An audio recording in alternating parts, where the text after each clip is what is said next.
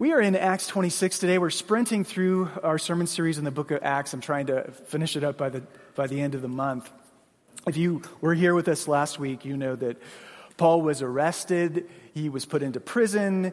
He's accused of a list of crimes, lots of trumped-up charges. He's accused of instigating a riot. He's probably accused of claiming a rival king, someone who is usurping the power of the Caesar.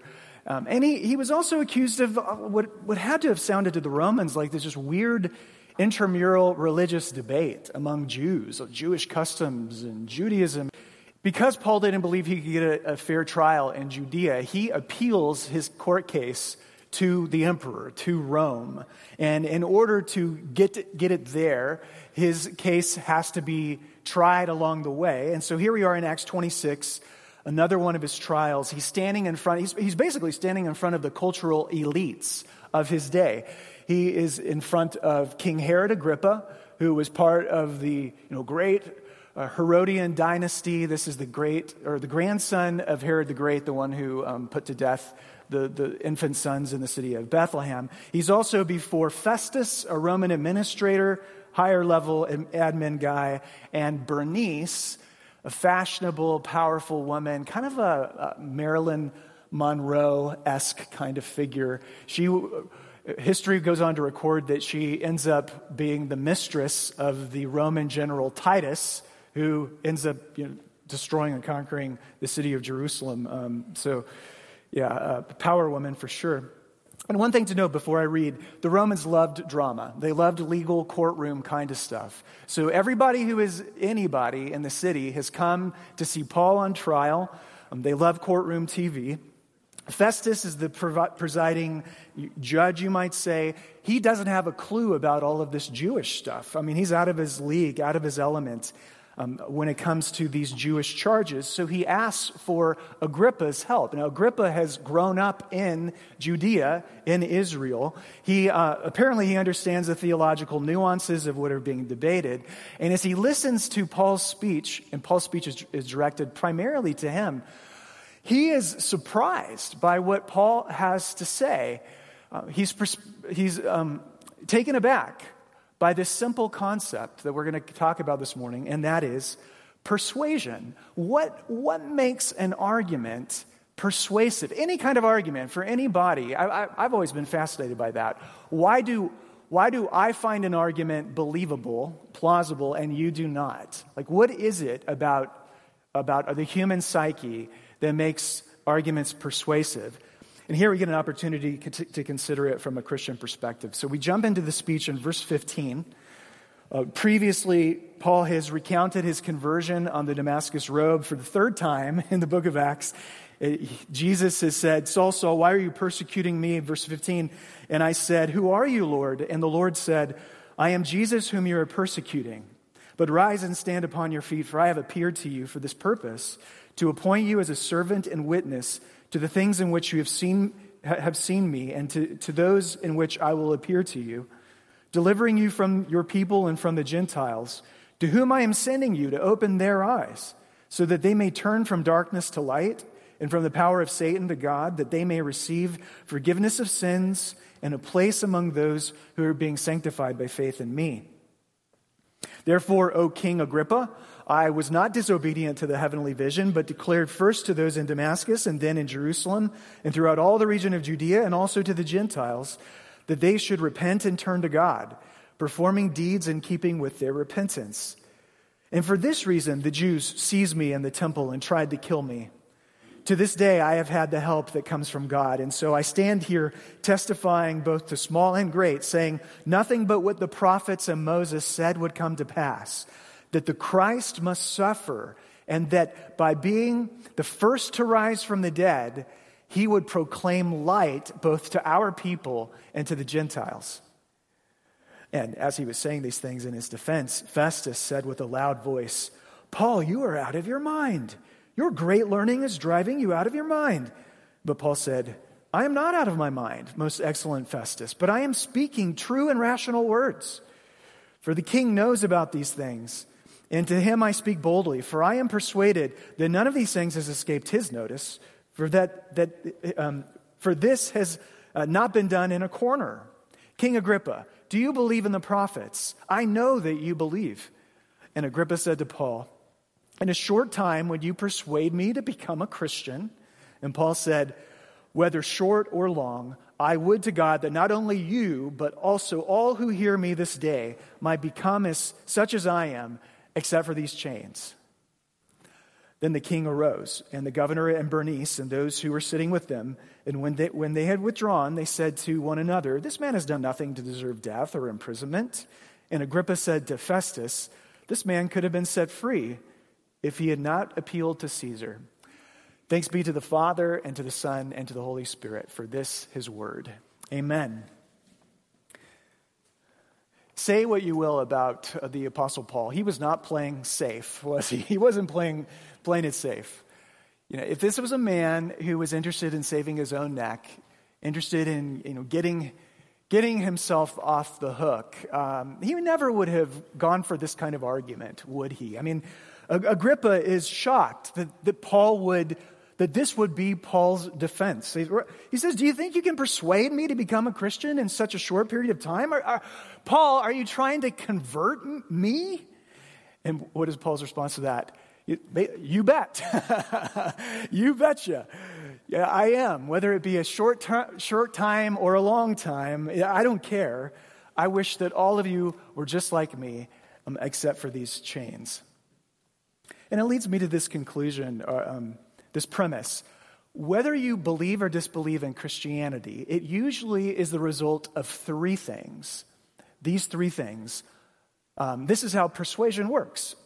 Persuasion is multifaceted. It's multi-splendored. Persuasion for us is the mind and the community and personal experience. Persuasion, another way to put it, involves the rational, the social, and the existential. Or, like I said earlier, more simply, your mind, your community, and your emotions and your personal experience. And what often happens when we are trying to convince one another of something, of anything, be it our child convincing us to try and let them stay out past their curfew, or an argument that we might have, a husband and a wife, or with maybe a dispute that we have with a colleague, what we normally do when we try to persuade someone is we focus on only one of those elements. Normally, it's the rational side, the arguments. Believe me, believe my arguments. Don't you hear, Mom and Dad, what I'm saying here? Don't you see my arguments? As though we are purely rational creatures. Yeah, right. I mean, we're not brains that are just floating around in the air. A lot of times, persuasion, it goes much deeper than simply the rational. Community matters. Yes, we believe or disbelieve something, oftentimes based upon our social connections. We'll talk more about that. And then, of course, the personal and the emotional matters. Many times we're trying to argue, logic when what's really operative are emotions. That matters. All of us interpret all of life through the prism of our own lived experience, right? All of us are interpreting everything in part based upon what we have already experienced. And we are filtering out certain arguments and embracing others based upon what we have gone through and how we feel about this thing right now. So, I think Christianity is most persuasive when it involves not one, not two, but all three elements. And they are these. Number one, when you examine the evidence of Jesus Christ and his resurrection, you will find that, I believe you will find that to be rationally compelling, at least plausible. Number two, when you find a community of Christians who look and sound and act like Jesus, when you find a group like that, that's socially compelling. And then thirdly, finally, when you actually experience the risen Christ, when you, we're talking existential here, when you experience the reality that is him, then all three together are kind of the ingredients to getting a person to the point where they're like, yeah, that's persuasive. I think I'm ready to believe. So what I want to do is look at the passage with you and see if I can't show you this from Acts 26. So first off, we begin with the mind, with rationality. Rational arguments do matter, but they don't matter nearly as much as they did 200 and 300 years ago. For centuries in the Western world, everybody followed in the footsteps of the French philosopher René Descartes, right? Descartes was the ultimate skeptic. Descartes said, I'm going to doubt everything. I'm going to doubt my own existence. I'm going to doubt moral absolutes. I'm going to doubt sensory experience. Do you remember the famous way of how he was able to doubt his own sensory experience? He locked himself in a giant oven, in a dark oven, and he just sat there in the darkness and spent his time thinking. And so it was this grand philosophical experiment that goes on to shape Western civilization. Is it possible to build a worldview entirely based off of reason alone? And Descartes said, yes, it is.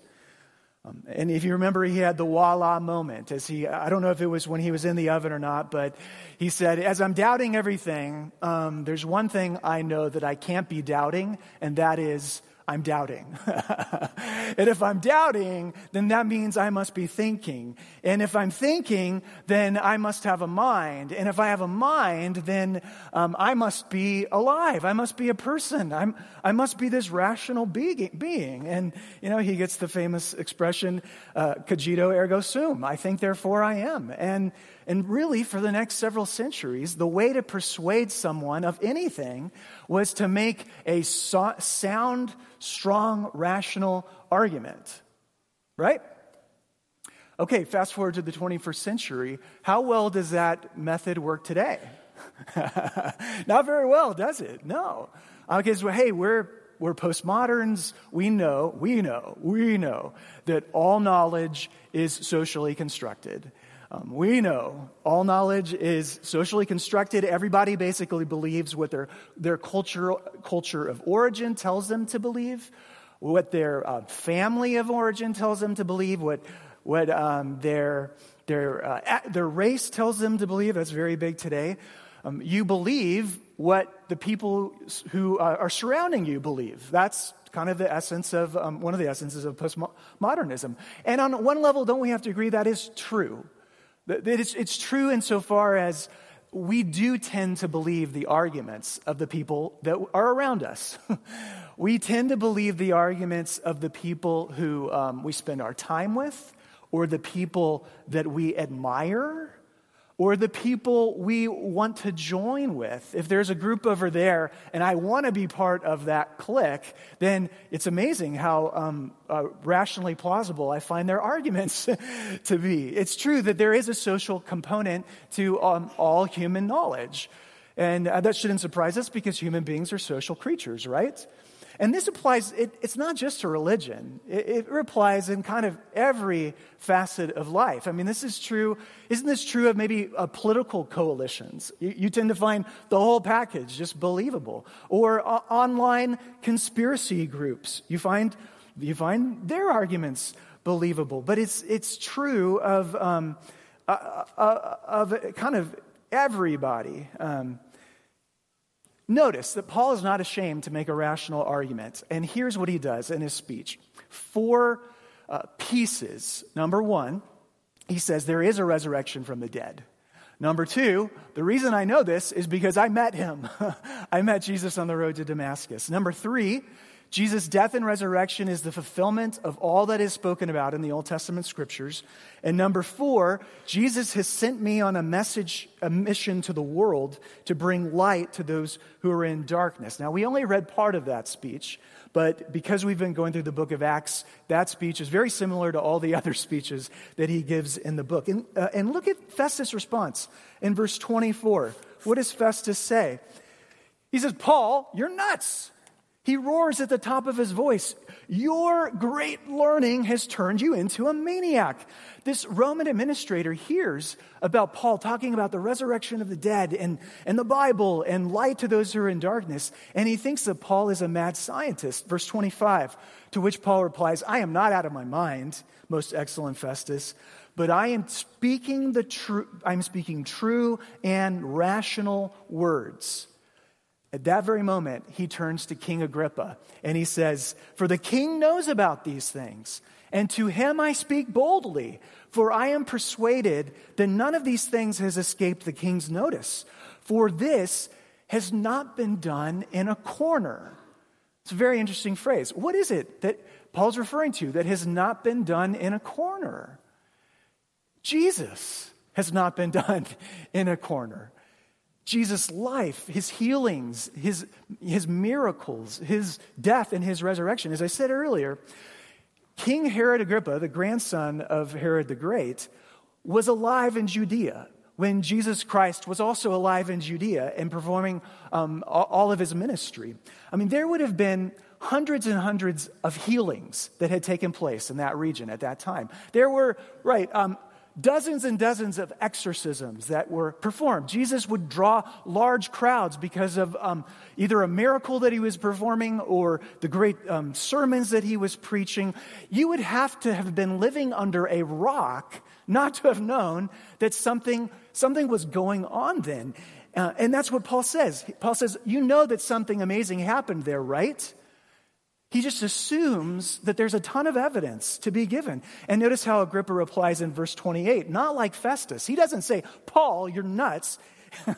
He doesn't say, he says, "Do you think you can persuade me so quickly?" And I never realized this until I was listening to another pastor this week point this out. When that is a concession. That's what we call a concession.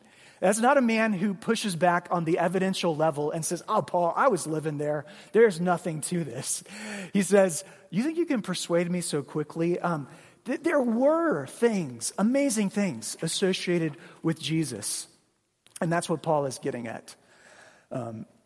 This is part of the way that he writes and teaches throughout the New Testament. If you go to another example, would be 1 Corinthians chapter 15, when he's making an argument for the resurrection of Jesus Christ and speaking to a group who might be skeptical of that. He does not say to them, "Hey, you need to just close your eyes and just believe it." He says, "Actually, I think there are at least 500 people who met the risen Christ. Why don't you go and talk with them about it? Why don't you talk to the eyewitnesses?" That's the way he argued. Like, church, one of the things I do want you to know is that there is strong, reasonable, rational evidence of the resurrection of Jesus Christ. And one of the ways we know it is because that's how they spoke to their original audience. Their original audience, that would be persuasive to them. You know, I thought this was really powerful. One author, as he writes about this, says, when Paul speaks to Agrippa, 20 years after the events had taken place, Paul was able to look a man in the eye who had lived there and say, "You know I'm not crazy. You know there's a lot of evidence for what I'm talking about. You may not believe it, but you can't laugh it off." Like, that's strong. That's strong. So I do have a high degree of confidence that if you bring the evidence of Jesus and his resurrection, and you show them, so many of the prophecies of the Old Testament can only find their fulfillment in Jesus, and you lay that in front of an open-minded person, there's plenty there to be plausible and persuasive. So then why doesn't everybody believe the evidence? And the answer is because evidence is really, at the end of the day, probably not the most important thing when it goes to persuasion. We've got to go to the second category, which is community, socially. Number 2, I didn't have a time this week to do a super deep dive into studies on how human beings acquire knowledge, so I can't document this observation, but I have a strong suspicion that people really do tend to believe the same things as those they are around. I already mentioned this. We're social creatures. We believe in the arguments of the community that we are a part of, or the group of the community that we want to be part of. I was on Twitter last night, scrolling through my feed, and I came across a tweet by a gal who She had grown up in the LDS community, and then she converted to Roman Catholicism, but she just posted what she thought was a totally innocuous tweet. She said, "When I was a Mormon, I was taught that the Garden of Eden was in Missouri." And then I think it got like 2,000 likes or something. And her point was like, that sounds really strange to me right now. And I've grown up around Mormonism kind of all my life. I'm sure at some point in time, I had been told that the Garden of Eden was 45 minutes outside of Kansas City, Missouri, but I had completely forgotten that.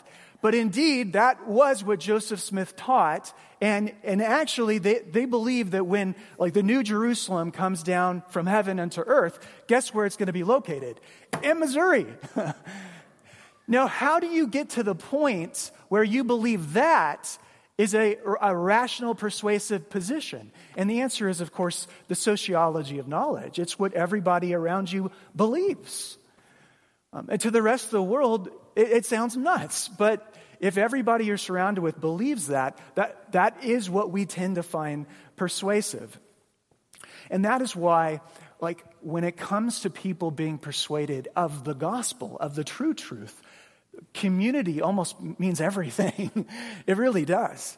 If you ever come into a community that truly embodies the values and cares that most deeply resonate inside of your heart, you're going to find the beliefs of that community mostly persuasive. And that's why, so I've been thinking a lot about planning a church because we're talking about going to Scottsdale and doing that, but I've been slowly introduced more and more to church planner communities and what those guys tend to think. And there's this axiom you hear in those circles. They say it over and over again. It's simply this: belonging precedes believing. Precedes believing. Belonging precedes believing. Belonging often comes before believing. And the emphasis is, of course, on creating church communities where outsiders can come in and genuinely be accepted and loved and cared for and welcomed and experience the hospitality of Christ. And that often precedes them ever saying, yeah, I think Jesus is the Messiah. Why might that be the case? Well, one of the reasons is a community like that can counteract all of the negative experiences that people have had with churches, right? The fact of the matter is most people who do not believe in America today have somewhere along the road had a very bad experience with religion or with pastors or with other Christians. A famous example of this, no, it's not an American example, but the guy who you would say is the father of modern atheism, Friedrich Nietzsche. Nietzsche, did you know that Nietzsche was a pastor's kid? Did you know that his father was a pastor? When Nietzsche was asked the question, why do you reject Christianity? Nietzsche said, it was because I never saw the members of my father's church enjoying themselves. I never saw a group of people who were experiencing joy. And, there's so many stories of people who have been burned by religion and burned by unhealthy Christianity and judgmental pastors and judgmental parishioners, which makes them almost unwilling to consider the arguments. I wonder if this isn't one of the reasons why Jesus Christ had so many meals with outsiders. Have you ever realized just how strange it would be that you have this brilliant Jewish rabbi, super erudite rabbi who is an amazing public speaker, who has power coursing out of him, able to multiply loaves and fishes and all of that. And who does he sit down and have meals with again and again? Prostitutes, tax collectors, people who had most likely had very bad experiences with his fellow Jews, with his fellow religious people during that day. And I think it just goes to show how the power of genuine hospitality and how good food and good drink and good company and genuine warmth can counteract so many of those negative experiences people have had in the past. Another story of this that I came across when we were down in Arizona being interviewed by the presbytery to see if they would accept us as church planters. I met the RUF, Reformed University Fellowship campus minister at the University of Arizona, the only one that matters in the state. Bear down. And Dan Smith. Dan planted RUF at U of A, not ASU, a couple years ago, and they did it in conjunction with another church plant, Charles Garland in Tucson. And Dan told this story. I'll truncate it and give it to you briefly, but he met a guy who was on campus, a freshman, a paraplegic. So he had no use of his limbs from his waist down. He's in a wheelchair, and he was recruited to the U of A to play on the Wildcats wheelchair basketball team. There is such a thing. This guy, he had some church background, but not a lot. He gets connected with a few RUF students. He starts coming to some of the social activities. He starts meeting with Dan and doing a Bible study. And, this guy, your freshman year of college can oftentimes have a way of humbling you into the dust. And maybe he was having some difficulty with his sport, or maybe he had a few things that were kind of deeply humiliating that happened to him. And one day he just realized, he said to Dan, he's like, I really need Jesus. I thought I really need Jesus. And it was at that moment that he came to faith. Well, as soon as that happened, what did he start doing? He started inviting other wheelchair basketball players to come and participate in RUF events, do social activities, and start coming to the church. So the next thing they know, in this church plant in downtown Tucson, they've got 3 20-year-olds in wheelchairs showing up on a Sunday morning. And I don't know if it was Charles or Dan who ended up asking one of these guys, they were not believers, asking him this question, what do you think of all this that you're hearing? Is it persuasive to you? Do you believe any of it? And the guy said, I don't know if I believe it yet, but I really like being around these people. And it makes me want to believe it. And, it's just a beautiful example of this.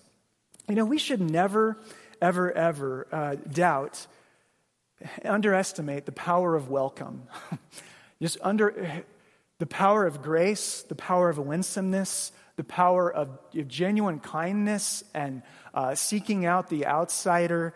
Sometimes what happens is a parent will come to faith and their children won't believe. And I can tell you that the welcome that child receives or does not receive at, say, a youth group, is enormous for them. Sometimes kids believe before parents believe. And the welcome they receive if they ever come to church, the welcome to come to our community group, those things make the gospel plausible. They want to believe when they're loved. A great example of this in church history, just how we should never underestimate the power of winsome, gracious speech within a community. John Calvin and William Farel were very famous pastors in Geneva. And it was actually Farel who recruited Calvin to come to Geneva. Farel was known to be kind of a hothead.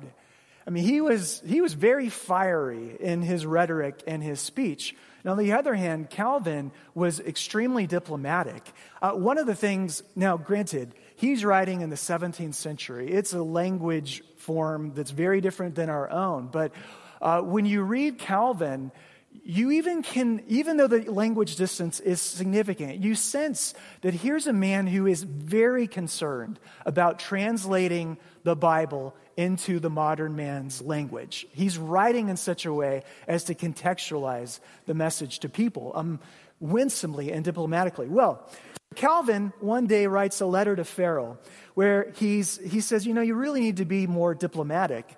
He actually uses these 2 words, quote, you need to do more to accommodate people. And Calvin goes on, now I know how you're going to interpret this, William. I know it's going to sound like I'm advocating just, pleasing other people or maybe being a wuss, but there are, here he says it, as you know, two kinds of popularity. The one, when we seek favor from motives of ambition and the desire of pleasing. The other, when by fairness and moderation, we gain their esteem so as to move them. What is he saying? Simply that, sure, you can choose to be winsome and gracious as a way to inflate your own ego, to make it so that other people will like you. But by that same token, it's just as probable to be, sharp in demagoguery in your speech, all this for the sake of your own ego. And it seems to me when I listen to a lot of the speech that takes place in the public sphere today, a lot of it is very sharp. A lot of it is very hostile. It's almost like it's verbally bullying, demagoguery. That kind of speech is very popular too, because the base of whatever group is like, yay, we love this, oh, go get them. But does that speech ever persuade? It does not. No, it does not. All it does is serve to further antagonize and harden the other side. I can almost imagine Farrell writing back to Calvin and say, accommodate others, John. Now, wait a minute. Didn't Jesus verbally have plenty of dust-ups with the Pharisees? Didn't he say some really hard words to people in his church? I mean, yes, they did. But friends, 95% of the time, you're gonna win more with honey than with snark. You're gonna win more with honey than hydrochloric acid. Jesus was sharp on occasions, but like 80% of the time he was not. Certainly not with the weak people he was ministering to. What's persuasive to the average listener today is kindness and humility. Calvin saw this. Farrell did not. Is it any wonder, 400 years later, 500 years later, which of those two guys are we still reading today and admiring today? It's not Farrell, is it?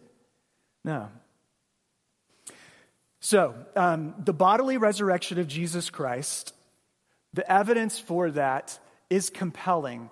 When a community really believes in that, and as we talked about on Easter, when the power of the resurrection, we said it is the future power of the world being restored into harmony. When a church really believes that God is going to put everything back together, and he has done that already. He started it in the resurrection of Jesus Christ. When a church believes that, it galvanizes them for a life of love, of service, of grace, of humility, and it's that kind of community. If anybody ever walks into it, it's going to find the gospel far more persuasive than anything else. And I think the greatest joy you're going to experience is if you invite somebody to All Saints one day and they say to you, you know what, I thought you Christians, I thought you were judgmental and hateful and dismissive of the poor, and I found out I was so wrong. I found out that you are genuine and you are generous and you're hospitable and kind. I found out that you look and sound like Jesus. There's no greater blessing than to have somebody say that to you.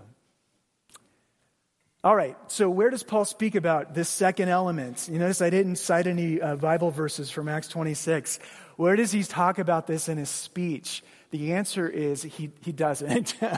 He doesn't. But it's really one of the themes of the entire book of Acts, hasn't it been? How those early Christian communities truly embodied the love of Christ, the way of Christ. And that's what made them such a countercultural example to the rest of the Roman Empire. So even though it's not here in Acts 26, it's definitely in the book of Acts. It's very important.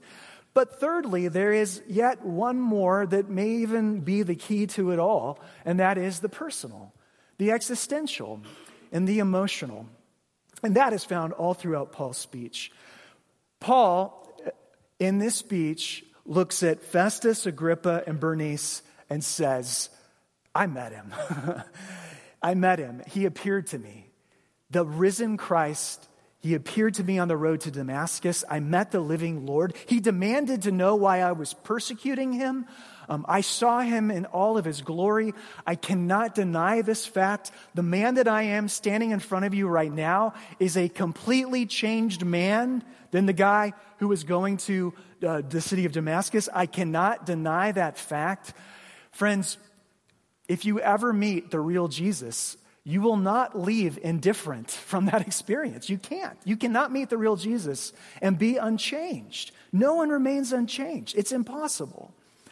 If you have really met Jesus, you'll have a story to tell. Isn't that what it is? You'll have a story to tell. You'll have a story to tell of the encounter, of what he has done for you, of how he has changed your life, and why he is so precious to you.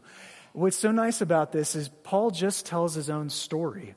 I mean, it's not rocket science. A lot of times we think evangelism is, I got to know all the objections to the faith. No, you don't. I mean, what's most persuasive to a modern person today is this faith real to you?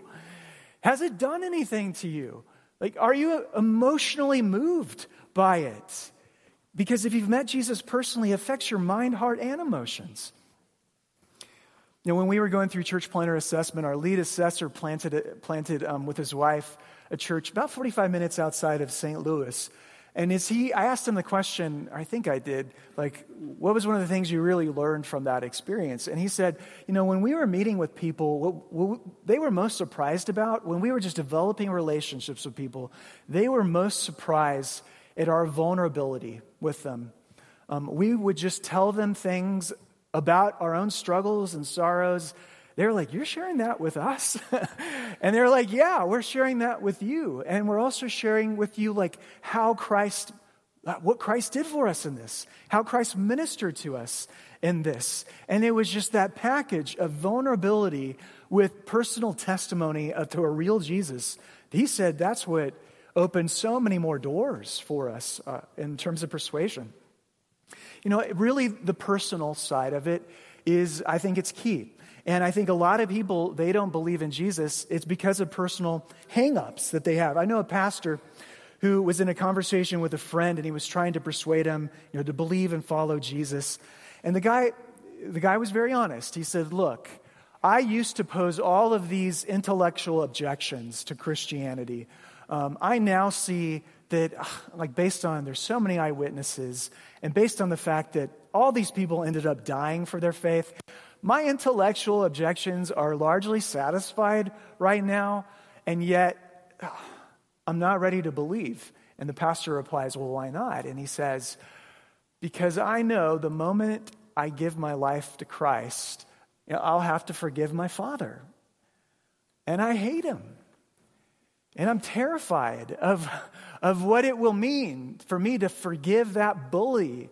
And I'm terrified of what it would mean, and that's what, you know, Christ would require of me. And I really believe that. You know, a lot of times people are bringing intellectual objections when really at the deeper level it's just personal. They're deeply personal reasons. I want to ask you, if you're not a believer in Jesus Christ today, what are your hang-ups? Are they the rational? Do you have objections to the evidence? Are they the social? Have you been burned by Christian communities in the past? Or are they the existential? The reason I ask you the question is I really want you to answer it. It's not a rhetorical. I really want you to think about that and answer it. And don't do what is found in verse 30, if you look with me. At the end of Paul's speech, notice what his audience does in reply. Then we read, the king arose, and the governor and Bernice and those who were sitting with him. And when they had withdrawn, they said to one another, this man is doing nothing to deserve death or imprisonment. And Agrippa said to Festus, this man could have been set free if he had not appealed to Caesar. They end the passage arguing about legal technicalities and whether or not this guy should really be in court. Did you notice how impersonal their response is? None of those guys, they're not talking about the heart. It's so impersonal. Let me conclude with this.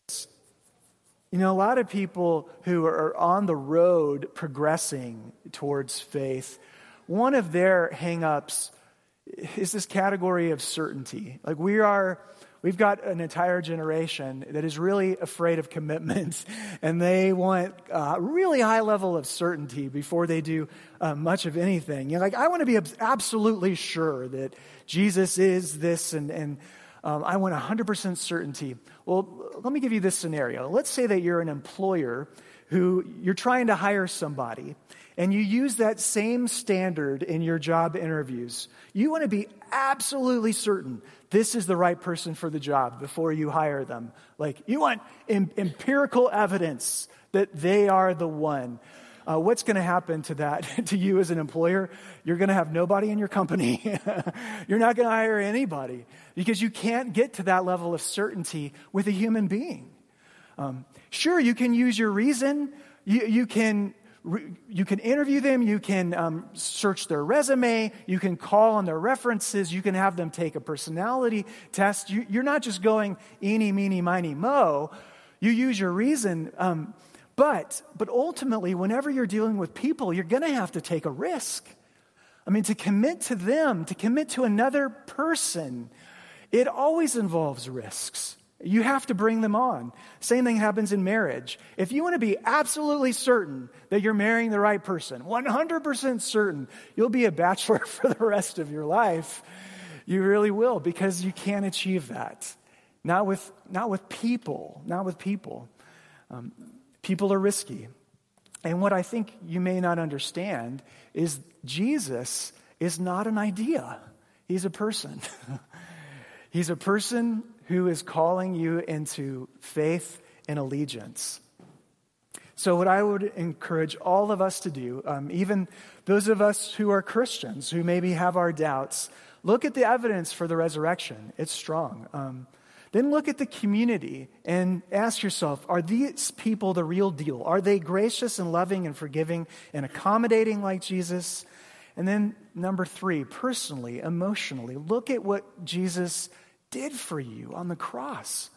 Look at him dying for you. That will touch you emotionally. And always, the very best thing we can do for anybody who's searching is to pray that they would really meet the risen Jesus. In a short time, would you persuade me to be a Christian? Agrippa asks, and Paul says, you bet. Short or long, I would to God that not only you, but also all who hear me this day might become as such as I am, except for these chains. Amen.